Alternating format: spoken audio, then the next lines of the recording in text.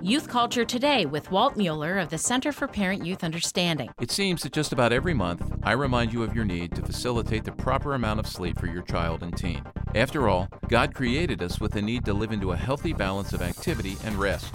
Truth that is evident simply from the fact that we need to sleep during every 24-hour cycle. I've shared research pointing to the fact that kids need 9 hours and 15 minutes of uninterrupted sleep per day for healthy growth and development. We've talked about how a lack of sleep piles up, causing all kinds of physical and mental health issues, including depression and anxiety. Today, I will add to this some new findings from a study conducted at the Norwegian Institute of Science and Technology. It seems that a lack of sleep now has future consequences, with those kids who don't get enough sleep at night having a greater risk of developing depression and anxiety when they are older. Parents, help your kids develop healthy sleep habits now as a way to steward their bodies. For more on youth culture, visit us on the web at cpyu.org.